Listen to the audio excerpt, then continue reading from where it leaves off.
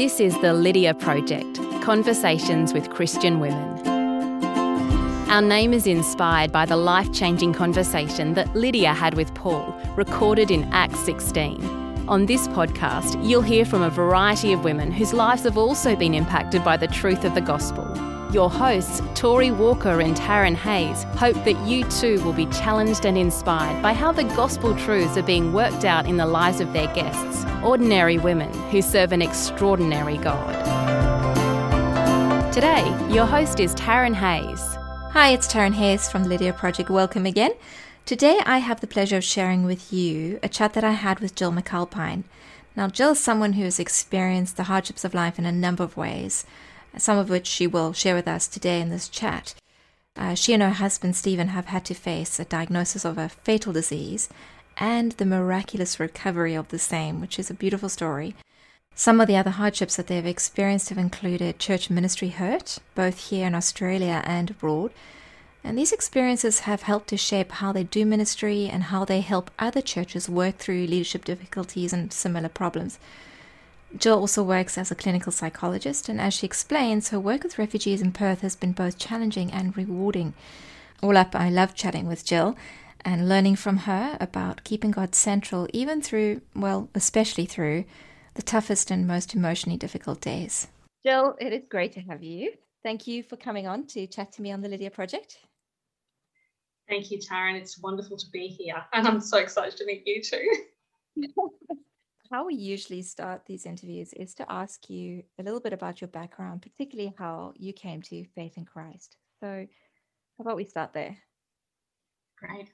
Well, I was born into a Christian family, so born in South Africa, and my experience of church was from as long as I can remember. And so I was part of the Methodist church movement in South Africa, and always it was just part of life. So both sides of family, mum's side and dad's side, we had lay preachers in our family, and it was just my normal. And so it was something that was that I grew up into, something that then became quite intellectualized, into my young adulthood. But it wasn't until my early to mid adulthood that I actually had what I would consider my own personal conversion experience, where what I knew in my head translated to my heart, and was the most unusual context. I would not have anticipated that's how it would have happened, but I was at a meeting at a church here in Perth. So we moved to Australia when I was 14. 10 years later, in a meeting at a church, and we had a talk by a bikie called John Smith, and it was quite wow. And I remember in that moment thinking, okay, I know all of this stuff, but now I'm really feeling it. And it's interesting, my response was not joy, but it was more so almost a sense of grief at not having encapsulated this and had this at a personal level resonating, growing up. So I would have to say that was a significant moment for me. We all sort of came together through a bikie, and it has been imprinted on my heart, since then. One of my experiences as a child, I think I've mentioned this to you earlier. As a 5-year-old, in my Sunday school in South Africa, we had an anniversary, and one of so each child had to recite a memory verse, from the Bible to the congregation, and my verse was John 3:16, and it has always been there, King James Version, of course, and so it's always resonated.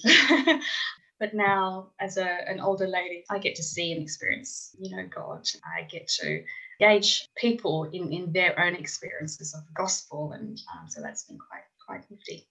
So there is much that's happened since then in your life. Some pretty significant and defining moments in your ministry, as I imagine you will tell us about a bit later. But somewhere on this journey, you met your husband, Stephen. So tell us about that. Okay, so this is quite a long time ago now. So I'm in my 50s now, and so we realised that we've known each other for more than half of our lives. So we are, that totally amazes us that God has brought us into our lives. But how it actually happened was I was working in the country as a teacher back then, doing my 2 years hard labour, And I was away from home, of course, living away from home. And at the time, my family, who were attending a church here in Perth, were seeking a youth pastor. And Stephen came along and apparently got to know my brother, who was on the selection panel, and my mum, who was, helping coordinate the Sunday school. And when I came back from my 2 years of country service, we would get these phone calls from this person.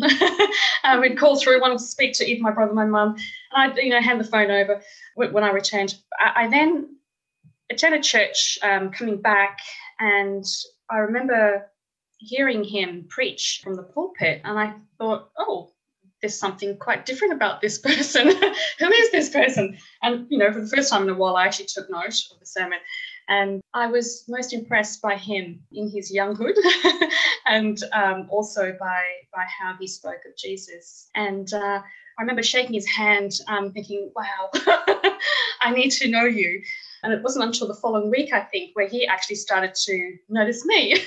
And it was in the context of a meeting that I'd gone into to grab my guitar.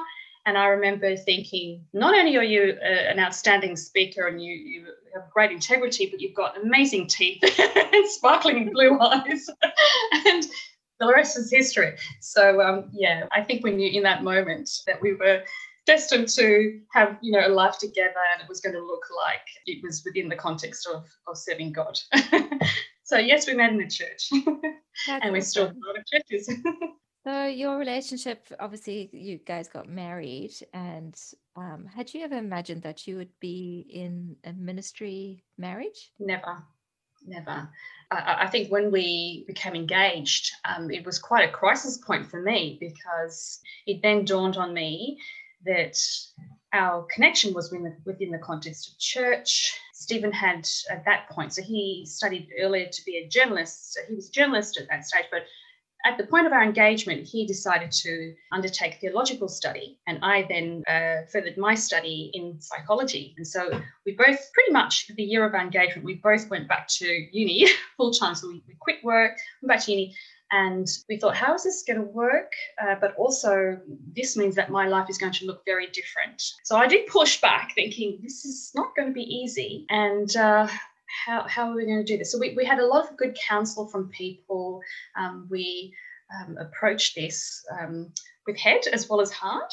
And we then made the decision that this is where God is wanting for us to be then. Rather than fight it, let's just see. Let's just be obedient and see where he leads us. And that journey has been quite incredible, quite challenging. But also it has been full of beautiful moments too. Where would you say, like, if you had to summarize your ministry, or how about we just start with, where did you guys end up in terms of ministry together after you got married, and where has that journey taken you? Well, within the Perth context, of course, when Stephen finished his theological studies, we were part of a church in Perth. So it was an Anglican church. And I'd have to say it was quite foundational for us, because we were part of a group of young people our age. I think we were all singles back then, and it's interesting now that when we look back and we're looking at almost 3 decades worth of life, we are still connected here in the Perth context, in various contexts, various settings, and still faithful to God and still faithful, to each other in our marriages. So that's been really encouraging and foundational for us. We have been called into so many different denominations and churches and expressions of church.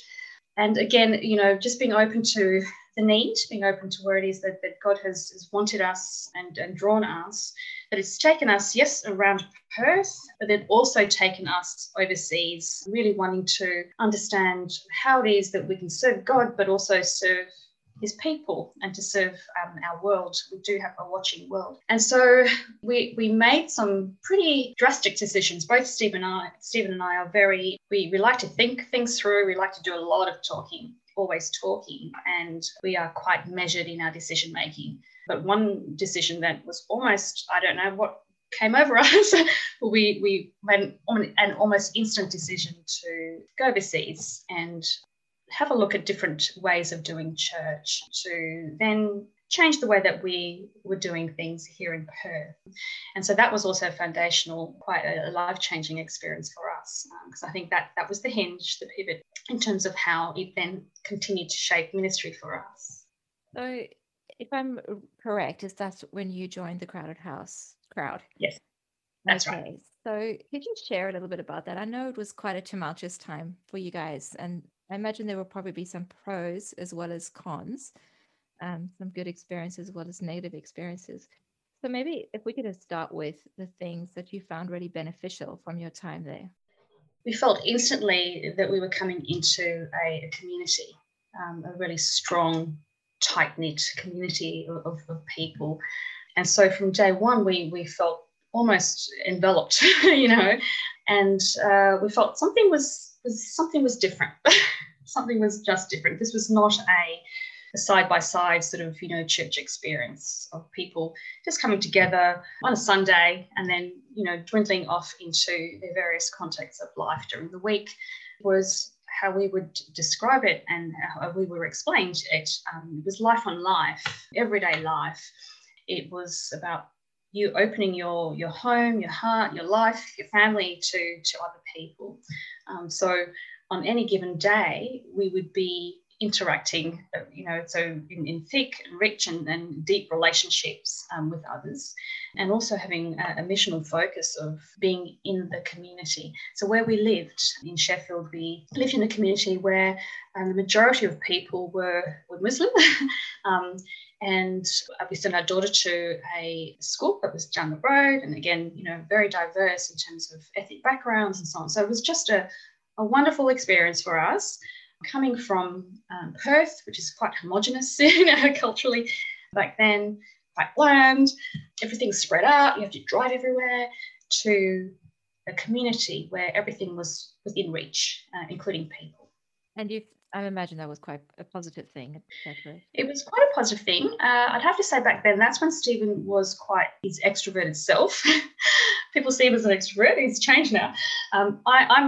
I'm a huge introvert, and so for me, it was quite a challenge to open myself up, and so instantly to people. My way of getting to know people, or people getting to know me, is I call it the slow cooker version, whereas Stephen was the microwave, and so for me, it required quite a bit of adjustment, and particularly given that I was a mum. Our daughter was 5 at the time, so we pulled her out of school. So we had to juggle young family, also being away from our family, and also away from our very supportive church that we were part of back in Australia.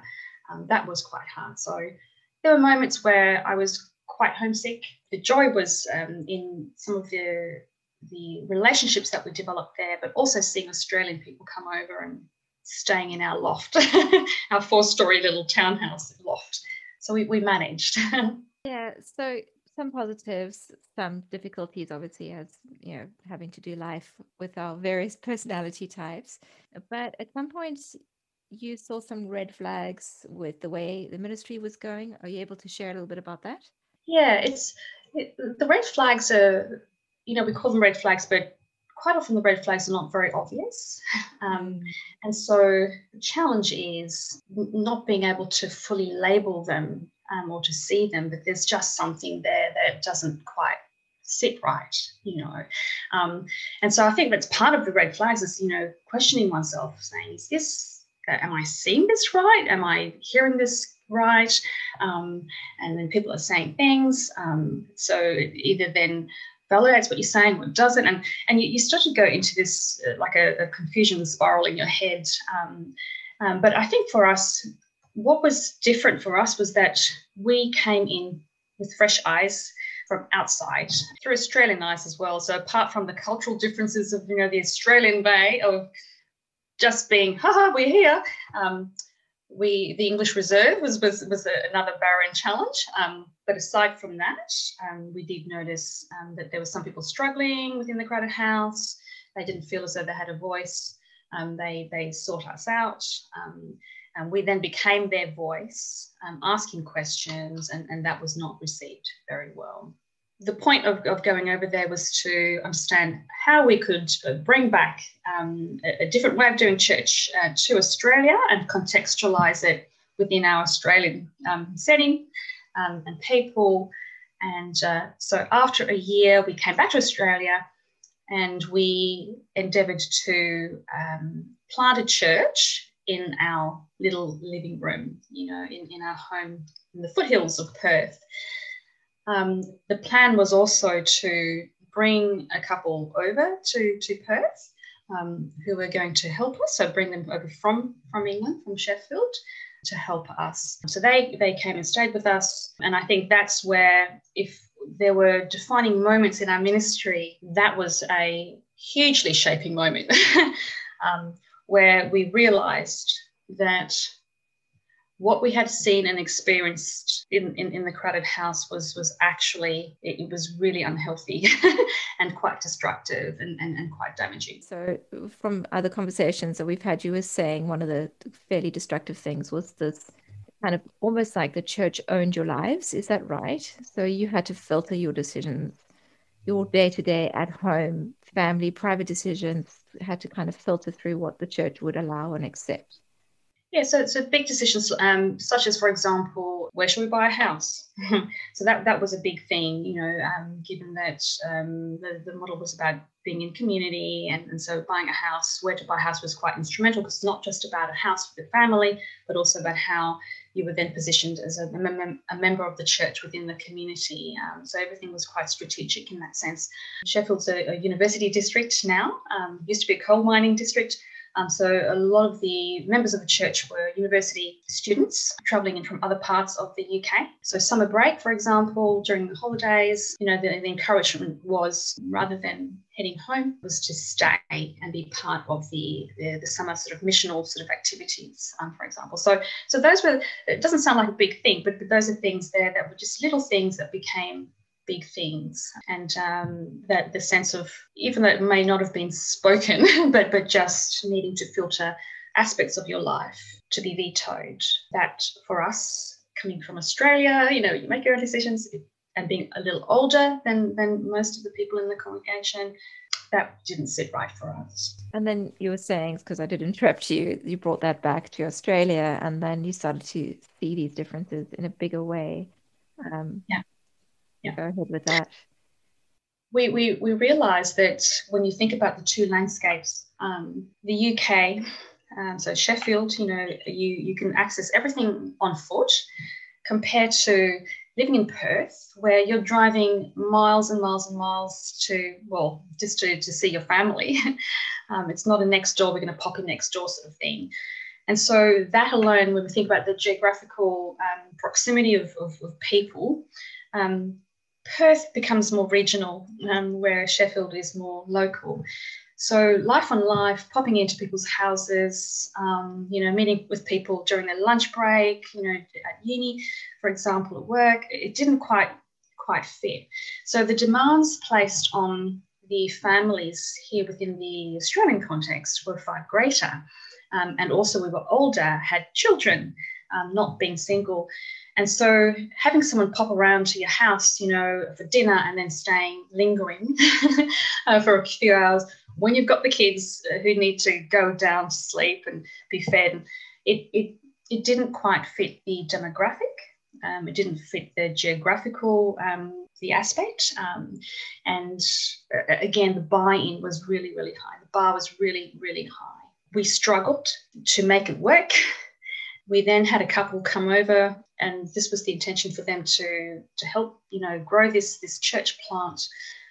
But there was a pivotal moment where I remember in our country kitchen, we had a big table in the middle of the kitchen. I had a baby who was sleeping. My son was just almost 1.5, almost, a daughter in school. And I was about to sit down for lunch. And so we had this couple at the table, my husband and the male partner on the other side, and me with his wife on the other side of the table. And that conversation was really quite brutal. We were told, were informed that our parenting wasn't up to speed, and so that they were not parents themselves. We were told that I should not be working as a psychologist in private practice because it's not good for the family. We were told that Stephen was not cut out for ministry or for leading, a church. And this is after several experiences of ministry. So pretty much, I remember, if there's a way to describe it, if there was a visual, there were four of us at the table. Tissues strewn all over my side. And, in one conversation, Taryn, it was as if we were broken down. Everything that was confirmed in us with regards to our purpose, God's calling, every aspect of who we were, our strivings, our endeavours to love His people, it was just shredded like it went through a paper shredder. And we sat there quite violated, thinking, what's going on? What just happened? I don't know. It was like a blur, but I just remembered emotionally. I was emotionally all over the table in those scrunched up tissues. And then we had to keep going. We had to keep going because I had to pick my daughter up. I had to attend to my son, his baby, and front up to our friends, to our church. And we felt that at that moment, we were so deconstructed, and we had nowhere to go other than to seek God out. I remember for months, for weeks and weeks and weeks, and whilst they were still in the house, 2 of those weeks, we soothed our way through. The only way I can say is we soothed our way through our suffering, just praying through the Psalms. It was kind of like a self, on our souls. We were so hurt and bruised, and we just read through the Psalms. We just prayed, went to bed, quite sorrowful, woke up quite angry, and that was just us resonating with something that we had not experienced. And that was, I would say, our personal experience of the crowded house was not in the UK. It was more so within the context of Perth, Australia. And that's where we identified and we acknowledged the hurt and how people were feeling back there and what they were saying. It then made sense to us. Yeah. It's one thing to suffer alongside somebody, and you do suffer when you're suffering alongside somebody, but it does take on a different experience when you've experienced it for yourself. And I often wonder if it's a lot worse when you've watched it happen to somebody else and then it happens to you. Yeah. It happens to you, if it's worse in some way than if it just happened to you without you watching somebody else go through. It's almost like injury upon injury. Yes. Yeah. Absolutely. I think there's something that is so bonding, about the experience of hurt, of a collective hurt. It's and at the time we did not know what God's hand was. We didn't know what this was all about for us. But how it's so much easier to see God's hand in situations retrospectively. That was one of those experiences where we had to hold and almost shut that down. When you're resonating with the hurt so strongly, the more hurtful thing was holding onto it and pushing it down in order to maintain integrity, in order to not slander, And we trusted God, and we waited and waited and waited. And there were a handful of people who we did talk to about this. Even our church, the church plant just crumbled, after that conversation. We had to even hold it from them in terms of, so we kind of copped a lot when we said, look, this is not a healthy dynamic. We have to close this. We have to shut this church plant down. We had to carry the hurt that they felt being abandoned by another couple of leaders, which is us, really, me and Stephen. So we had to hold that, and we had to just love them through that and soothe ourselves through that as well, and not disclose too much. And it wasn't until, Taryn, 10 years later, of course, with recent events now, over the years, when we'd left the crowded house, we started to hear from people who we had not heard from when all of this went down in Perth. And Stephen started to get emails and messages from people saying, remember us, remember me, and started making those connections again. And these were coming back to those people who welcomed and embraced us so warmly, when we arrived there. And the stories started to come out. And again, similar stories, similar words, similar hurts. And it then started to become that bonded, that collective of hurt, but also that collective resilience, where we're there for each other. And so we spent a lot of time, Stephen spent a lot of time with people, just talking through their experiences, because again, having a platform to talk and express, I think, is such a healing process, and done in grace as well. So that's how more recently the collective voice was heard. And I know that there have been experiences now where this dynamic within the crowded house was exposed, and people were given an opportunity through a formal review to talk about their experiences of hurt. So that has again been hugely instrumental for us, and in one sense making Stephen a safe leader because when you experience that, you become more aware and more considerate of how it is that you come across and how you treat people. And so that has been quite shaping, but I think a good shaping, a necessary one, even though it was quite painful. Yeah, that's certainly something I've observed, especially in these kind of circumstances where there has been an unhelpful leadership or abuse of powers or whatever the situation has been. It's been interesting to watch how the people who've been close to that are shaped and changed by it. How did you deal with the accusations? Because sometimes people get alongside us and they make us aware of something in ourselves, and they're right about it. How were you guys able to work through these accusations that were laid at your feet that were very hurtful, and try and get from that what is true and what is not true, and to be able to know with great certainty what the truth was? And how did you carry that out from then on?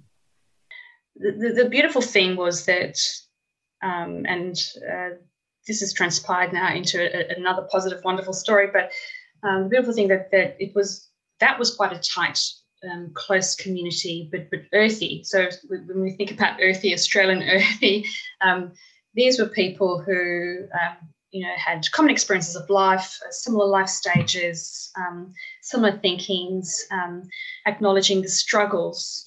So acknowledging struggle was a real tangible thing in our experience in the UK. Struggle, struggle shouldn't happen. And so I think the vulnerability of the church plant that didn't survive in Australia was that those real relationships were then their connector points, and we still maintained our relationship with them. So this is not anything that we've done other than God's grace and mercy, that He's shone on that situation. That even though we felt that we had let them down, there was enough grace there for them to continue to love on us, and how we managed this at an emotional level was having a very close, like a handful of people who were not the church but outside, so our close friends, going all the way back to those foundational years where we as young people connected with other young Christians.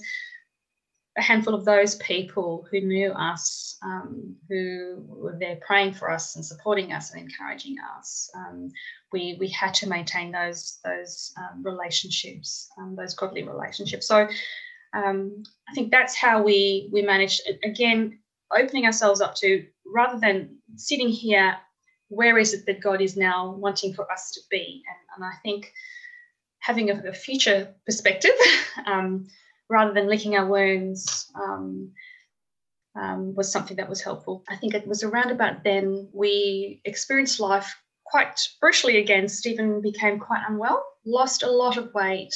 I think it was about 20 kilos in a very short amount of time. He had to be admitted to hospital, stayed overnight, and we were called in a couple of days later, and we were told that he had pancreatic cancer.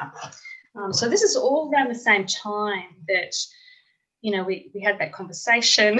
the church plant kind of didn't survive, and we were then hit with this news. So with a baby and, a 7-year-old at home, it was quite brutal. And I remember the endocrinologist. So we had a friend looking after our children. Stephen and I were called into his consulting rooms, and he said, do you know what pancreatic cancer is? And crazily, I thought, I said, oh, is that not what Patrick Swayze had, And he said, yes.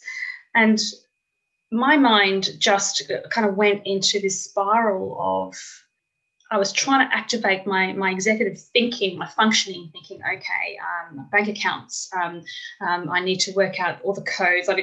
So already I'd projected myself into the future. And then he said, how do you feel? The oncologist said, the endocrinologist said, how do you feel about that? And the only thing I could say to him was, we're Christian. I said, we're Christian. And if I can describe what happened, in that room, it was as if God's comfort, it just filled that consulting room. And I remember there was so much clutter, books and, equipment, but the clutter was more my despair and my disbelief. I knew I couldn't fix this. I was trying to work out how can I manage this, and I realized that was beyond me.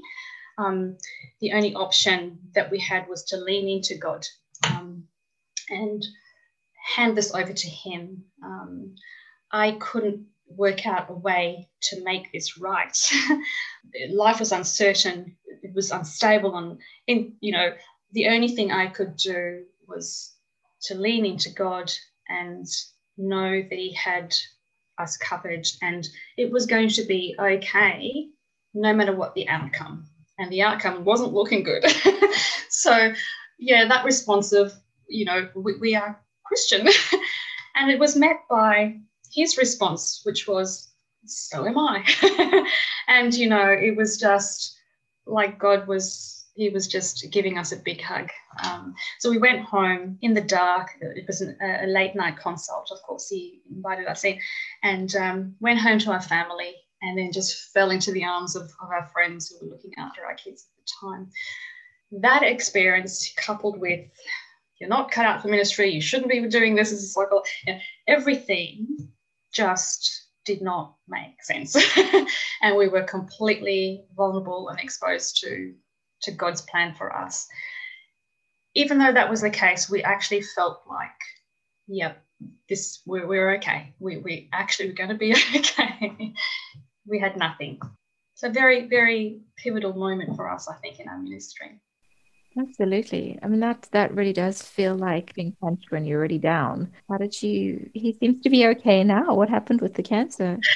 I think, I choose to believe it was a miracle, because I did ask the endocrinologist, what's the prognosis? And he said, the only other person who, whose scans were worse than this, who survived, he said that was a miracle.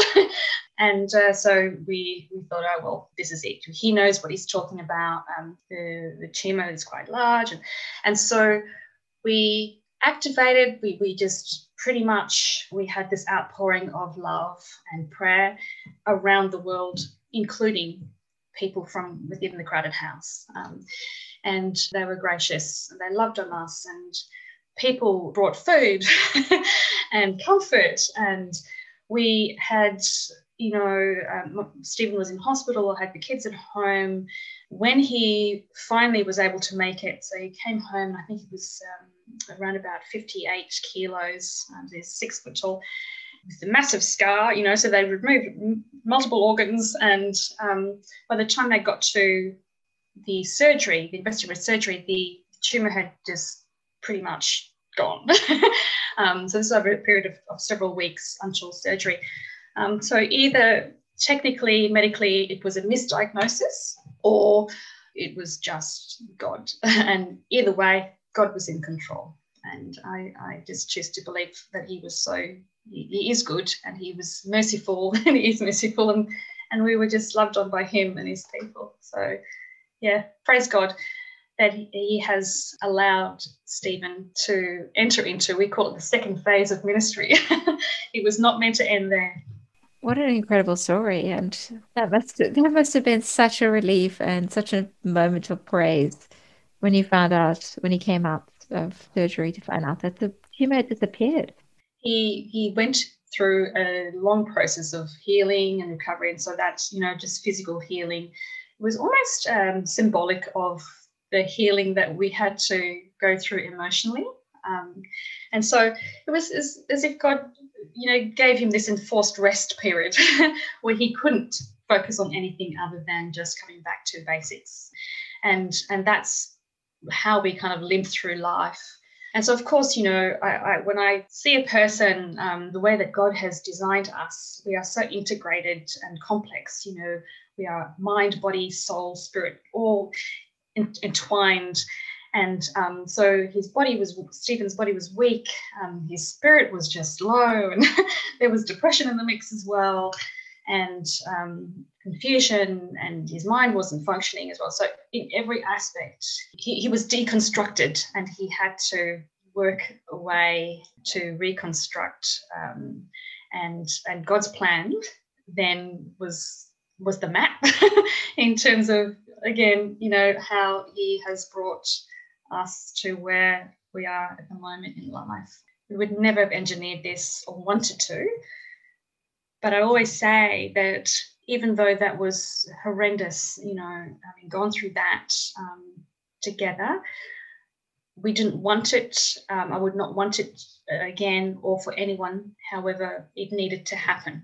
And we are thankful for the pain and the hurt and the sorrow, the grief, all of that. We're thankful for that, for how it is that God has shaped us through it, and how we see God, how we work together as a couple, but also how we do ministry, Yeah. How was that time for you? Because you were imagining having to support your husband while also carrying enormous amounts of emotional baggage yourself. I remember the day after being in the consulting room and the endocrinologist, I went into work. So I had a full day of consults. And it's interesting, when I look back now, that day was full of loss and grief. So when I even go back and look over my diary and the stories that, I was helping people through, my first client was a twin, an older man who had lost his brother to cancer, and we were sitting there talking through his grief. My husband's a twin, and so it was just, wow, what is happening? What's going on? But maybe for me, that was my way of being able to process and vicariously make sense and vicariously heal my hurt, and I've always found I've been in that space as a psychologist where I'm in such a privileged position of being let into people's lives and let into their stories and be trusted with their stories and with themselves, that a lot of my time I can see myself in their stories. Not that I'm going to say, hey, listen to me, but more so it just really helps me to connect, and have empathy and compassion, for them. So a lot of my life is also vicarious, living through other people. But how rewarding as well. And as I'm listening to you, I'm thinking, what a privilege that is to be able to be in a position where you can actually be shaped and grown by the Lord through being in a position of caring for others and supporting them. It's very hard to not hear God's teaching when we are speaking it to others. Every day I'm reminded of God's goodness and grace. I go into my workplace as a clinical psychologist, and I start the day at 9. I come home at about 6:30 at night, and the day is meted out in hourly lots. I have a lunch break, 1 hour. And so I go into my workplace every day praying. So I take my son to school and we pray about halfway through as we, 10 minutes into school, we start praying. And then I drop him off. And then as I'm heading to the post office before work, I pray for my day. And I pray in my inadequacy. I pray in my inability to save the world. in all of my weakness, I pray that God will use me in however he chooses to bless others.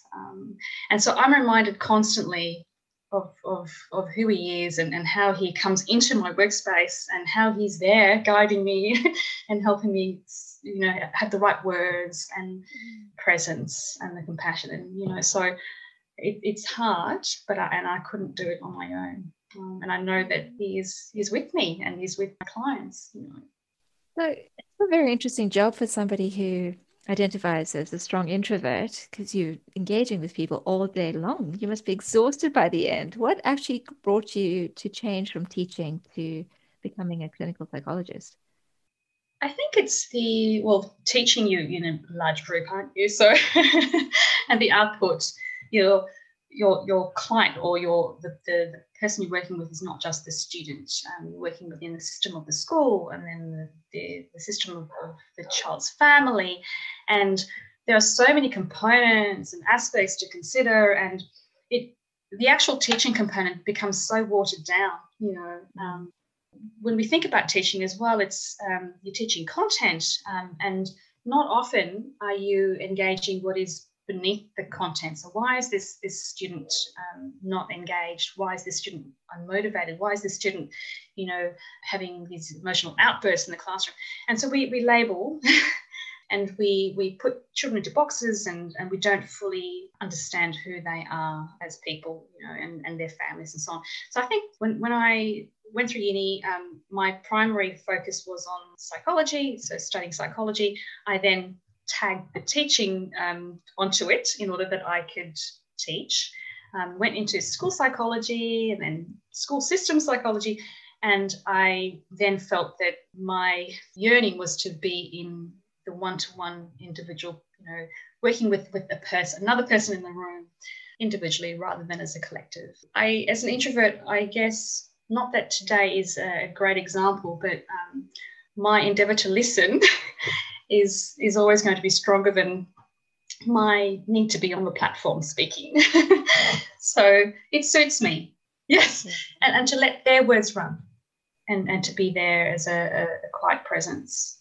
A lot of what you say resonates. I mean, everything that we've spoken about so far resonates quite a lot. And I also studied psychology at uni, also went into teaching.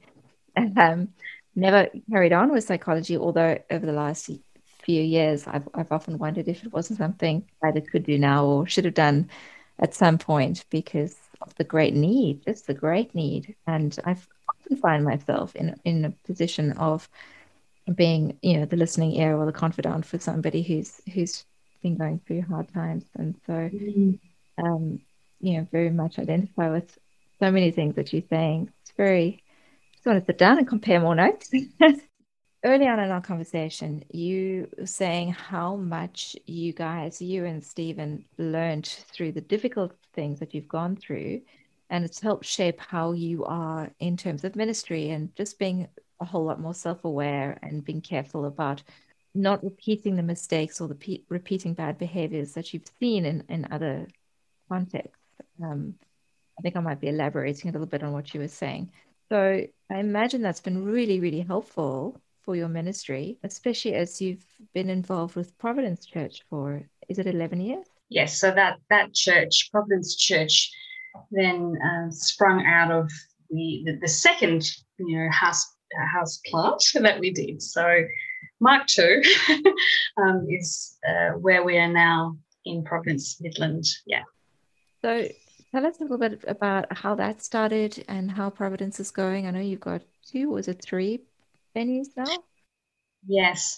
So The previous church that we were involved in as much younger people, there were quite a significant group of people who were blessed to plant a church out of that church, okay, which then was Providence Church.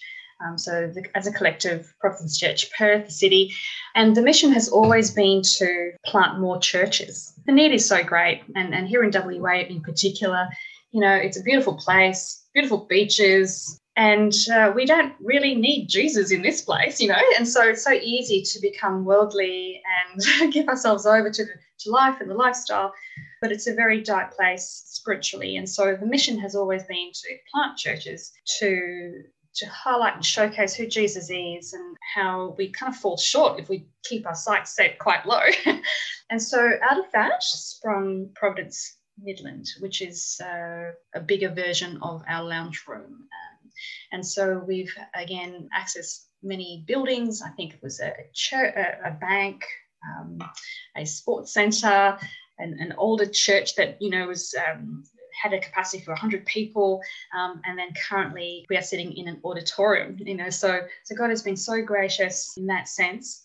Where we are at the moment is feeling that we need to, and God is calling Stephen into other contexts. So he has other work based in Sydney, but working from Perth.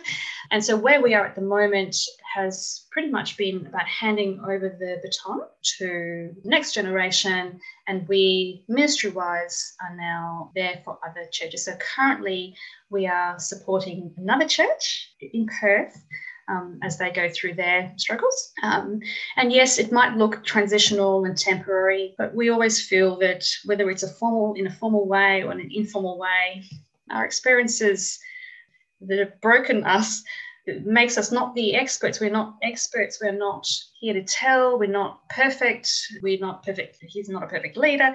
This is really about in our brokenness, how can we help you? This is really how God has positioned us at the moment. So currently we are kind of like in a ministry secondment almost, helping another church out. Our daughter attends Prov Midland, and so this is her. She grew up into that church, and my son as well. So we feel loved on. Church is a collective for us, and we have strong friendships around Perth that have been really good. So again, it's amazing how God uses our experiences in life to allow us to help others. And I like what you had to say about, not being perfect and yet being able to be of help to others. What would you say is big on your radar at the moment? Is it, I imagine much of it is what we've talked about, but what else is big on your radar at the moment? I think at the moment too, just thinking about how we care for others. We spend a lot of time, I think, in society talking about how we care for ourselves. We talk about self-care a lot, which is a good thing. But I think as Christians, in this world, we do have a watching world. So people look at us as Christians and they might hold certain views of us that are quite negative. But in spite of that, we are charged with looking after our world and environment, our people. And so for me, my thinking more recently has been about how we shift from just purely looking after ourselves, not necessarily just looking after others, but how we collectively look after each other, how we care for each other.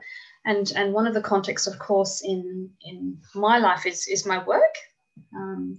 And a big context or a big dynamic or demographic at the moment is being positioned to care for women who are in abusive relationships, or who are coming out of or who have left abusive relationships. This has been quite a long time coming, in that I remember in a previous life, so when we go back to our life planting a church in our home, Stephen and I used to pray for our community, our suburb, and we were made aware that there was a regional centre refuge, a women's refuge, who churches in the area were supporting and helping, with practical resources.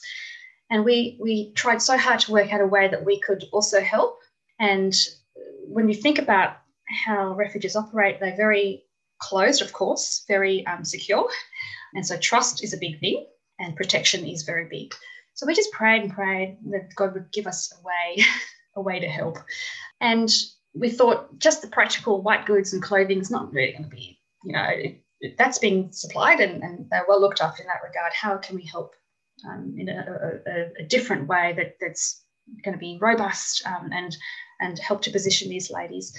And so our church, again, Providence, the collective, held a fundraiser at UWA, University of Western Australia, and everyone that we knew who was quite crafty and artistic brought in their collection of artworks, and we had paintings and sculptures and things like that. And we had an auction, and we raised, I think it was about $10,000. Half of that was given to, I think it was a children's hospital in Africa, and half of it was to be donated to this particular refuge.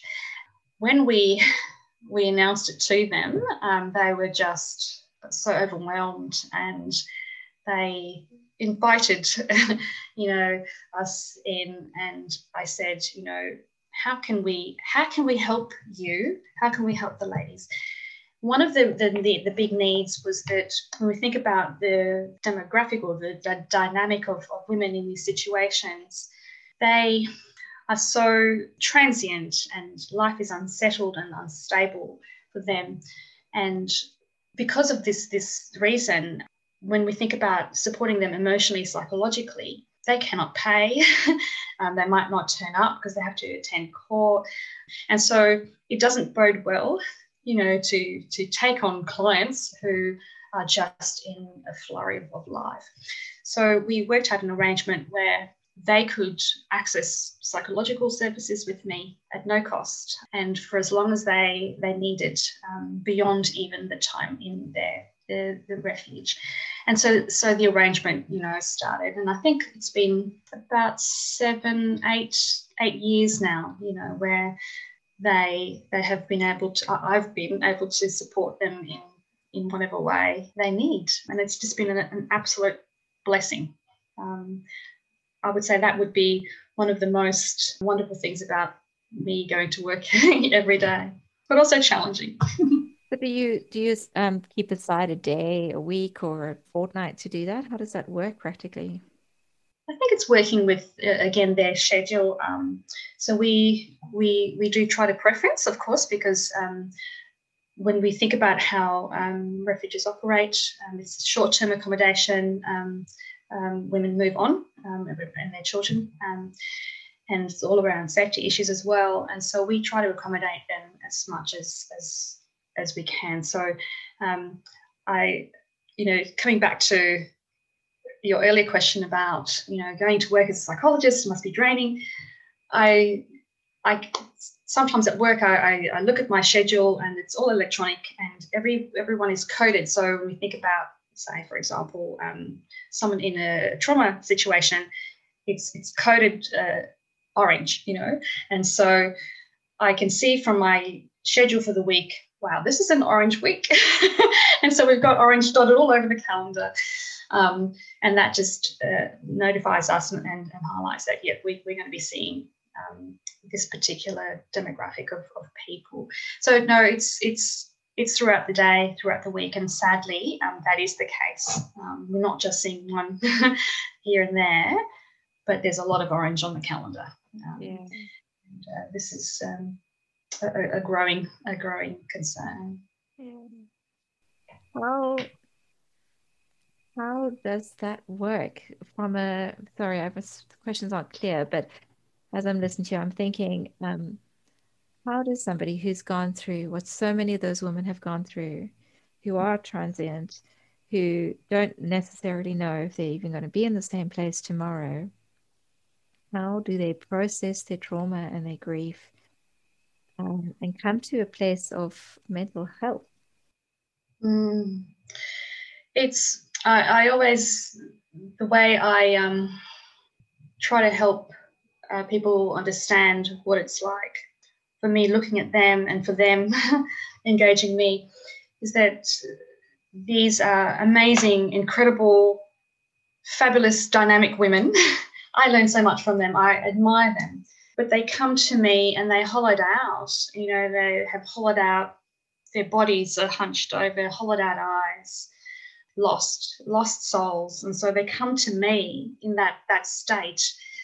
And we work together. And, the most incredible thing for me, and this is quite an emotional thing, is to see them fleshed out, with a smile on their face, with red lipstick and with a plan and a future and a brighter future. And so that bit in the middle is where the work happens. And it's not like they're coming into a car mechanic sort of, workshop and we're going to do some work. And this is me acknowledging that I have to hold them gently. I have to give them a platform where they can have a voice, where they can make decisions, where they can trust their mind, they can trust their gut. And I'm going to be there with them in their space. I'm going to acknowledge them. I'm going to see them. I'm going to hear them. I'm going to listen to them. I'm going to let their words run.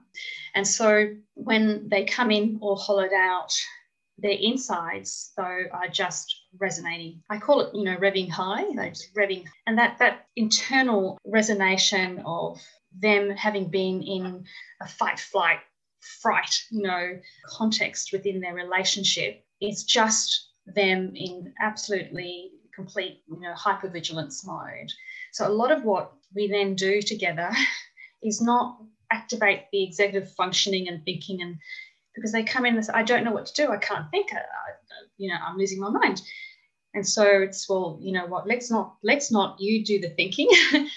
That process is really all about soothing and settling and smoothing out that strong fear response that they've been living with and that's been so strongly conditioned in them. So for me, just being present and being a calm, non-anxious presence for them is so foundational and fundamental, so that they can come and breathe out rather than feel like it's another context where they're breathing in. So being trauma-informed and acknowledging their struggle, I think, presence has a lot to do with it for them. What a privilege to be in that role and to be able to watch that and completely understand why it is so emotional for you to be able to speak about witnessing this hollowed out person being able to kind of flourish in the way that you get to see. How do you find yourself keeping firm, growing in Christ, especially at the moment in this place and in time that you find yourself a mum to an adult child and a teenager and just a few changes going on in your life? What's keeping you standing firm and growing strong as a Christian? I think it's always endeavouring to give up the fight. So what I mean by that is when Stephen and I, we talk a lot, and that's one helpful thing. The talk is always about the demand or the need on us, and the default is pushing away. So saying no, can't, later, next time. And so we constantly feel as though we in the middle of a tennis court, and we've got those tennis ball machines and all around the perimeter, just like firing tennis balls at us, and each of those balls represents a need. And so we spent a lot of energy just hitting them away.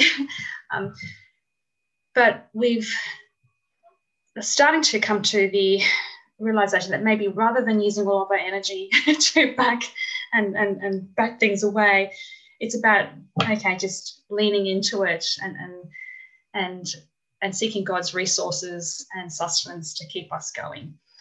I think that's a better use of energy, rather than trying to run and hide. So coming back to acknowledging that we cannot do it all.